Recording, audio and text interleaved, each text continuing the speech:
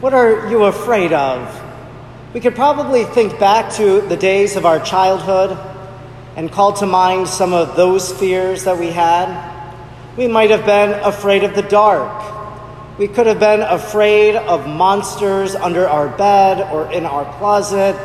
Or maybe we believe for some reason that somebody lived downstairs in the basement, even though that wasn't the case.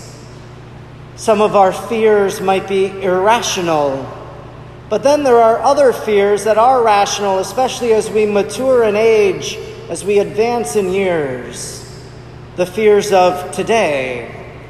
Of course, we're in the middle of a worldwide health pandemic, so there's a lot that maybe we are afraid of in the middle of this. We could be afraid of contracting the coronavirus, of spreading the coronavirus. We might be in fear for our life because of that. A fear we might have might be, if I get it, or when I get it, will I have the weaker strain that's more or less like a flu? Or will I have a stronger one that will hospitalize me, that will have me on a ventilator?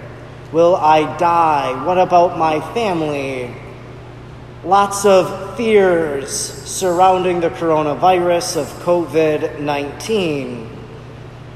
There are other fears that we might have in our life as well. The fear of losing our job, the fear of making a decision, the fear of change, the fear of losing someone we love. There are lots of different fears that we encounter in our everyday life. The apostles in our gospel today were afraid. Jesus sends them off. He says, "Go to the other side and I will meet you there." And Jesus goes away to a deserted place and he prays for a little bit. And as the apostles are out in the boat, well, what happens? A storm comes. The wind picks up. Their boat is rocking. They're taking on water. They are afraid.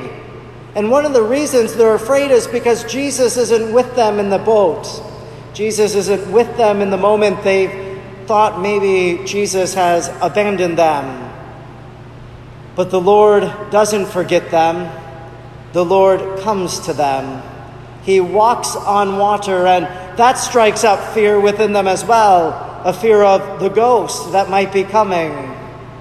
But Jesus approaches. He calms the waters, and he says, "Take courage, it is I. Do not be afraid." Jesus takes away the fear that they have. He calms their hearts and their minds. What is the fears that we have? What happens then at the very end of the gospel?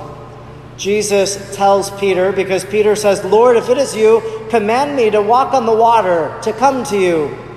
And Peter gets out of the boat, probably afraid, but he realizes, I can walk on water just like Jesus. But then he's overcome by fear. It begins to paralyze him, and he begins to sink into the water. And what does he do in that moment of fear?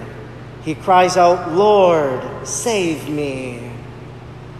Maybe the key to the fears that we have in our everyday life is for us to pray through the fear, for us to pray to God and to ask him to take away our fears, to tell God in prayer, "This is what I'm afraid of, and now I want you to give me peace of mind and heart, peace of soul."